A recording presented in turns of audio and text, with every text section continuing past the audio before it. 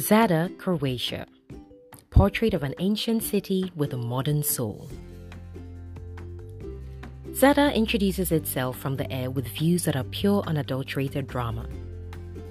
Clusters of clouds hover over islands in the archipelago, testifying to the beauty of Croatia's Dalmatian coast. The allure of the cityscape continues on terra firma. From Bath to Bangkok, I'm not one to miss taking in a new place from the top, and Zadar is no different. The best way to get a handle on it? Head to the bell tower of St. Anastasius Cathedral. 180 steps later, views stretch out over the city and out to sea. Terracotta-colored roofs, drenched in sunlight, sit like hats on the orthogonal architecture of the buildings.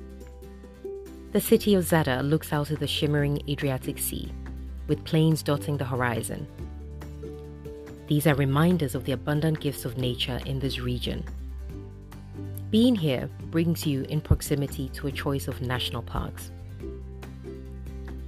Zadar makes an epic introduction, I say, to Ivana Dundovic, a Zadar native, art historian, and award-winning tour guide. Ivana had taken the time to read yours truly's blog, Wonders of Wonders, and knew I would probably like an off-the-beaten-path experience. This is how my tour of the walled old town begins inside the well-preserved 11th century St. Lawrence Church, located in the main city square. Small but architecturally detailed, the church is at the back of the happening Caverna Louvre Cafe Bar. A recurring facet of Zadar's personality is its ability to reconcile the past with modern pleasures. A sunny day is unfolding in the historical square at the center of public life. Light winds stir the flaps of canopies in tandem with the pulse of activities. The clientele of Caverna Louvre, a mixture of locals and tourists, fill half of the square. This is the perfect place to soak up the vibes of the city and people watch over a light meal, coffee, or Croatian wine. Oh, and speaking of coffee, first thing, mid-morning, after lunch, evening, wherever, whenever, it's always coffee time in Croatia. Walking by an array of fresh local produce in the farmers' market, we drift to the country's exploits at the 2018 World Cup. With some players in the Croatian national team from Zadar, homecoming celebrations honored their history-making tournament. Now, as a Ghanaian, I am still not over Luis Suarez's hand of God moment during the 2010 World Cup quarter-final in South Africa. This denied Ghana a historic slot in the semi-finals. Life can be cruel, but we live on, hey? Nevertheless, I love listening to World Cup stories. Ivana's pride in her country is palpable as she recalls the spectacle during the 2018 World Cup. So moving to hear, I get goosebumps and well up a little. It is pride that adds an extra layer of warmth to an already excellent tour. As I always say, local ambassadors make all the difference. Nowhere encapsulates Zadar's ancient past better than the Roman Forum, the crumbling remnants of the public square completed in the 3rd century AD. Encircling the Forum are a number of architectural giants. There is a 9th century Church of St. Donatus. This church, which symbolizes Zadar, stands out proud and imperious with its imposing rotundity. Today, it is for musical performances as the circular shape lends itself to fantastic acoustic features. Next to St. Donatus Church is the bell tower of St. Anastasius Cathedral.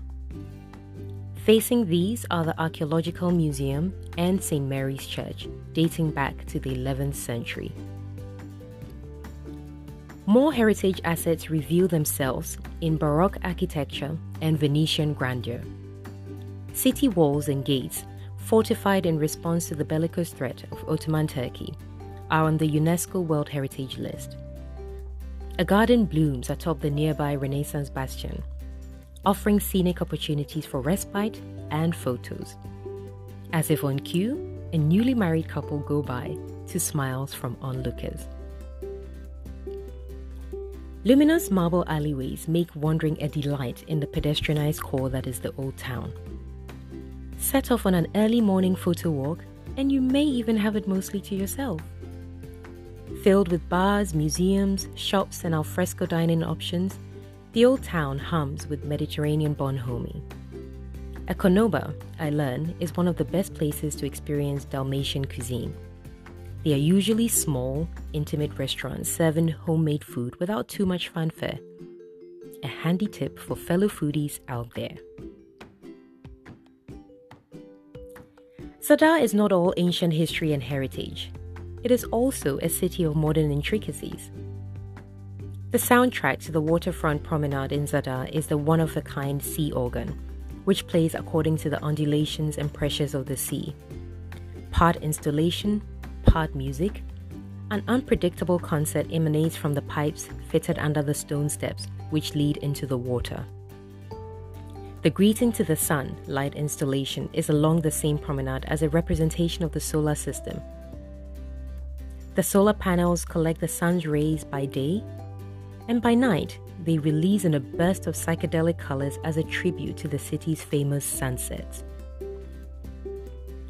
Locals, lovers, families, and tourists flock to the waterfront in a riot of good vibes. The air is thick with promise as we assemble for the painting in the sky at sunset. I claim a spot early as a keen sunset chaser and enjoy the atmosphere. An elderly Croatian couple walk over and chat with me for a bit. "You're welcome here, come back again," they say, smiling on parting. Come back to this cultural triple treat of sights, sounds, and history?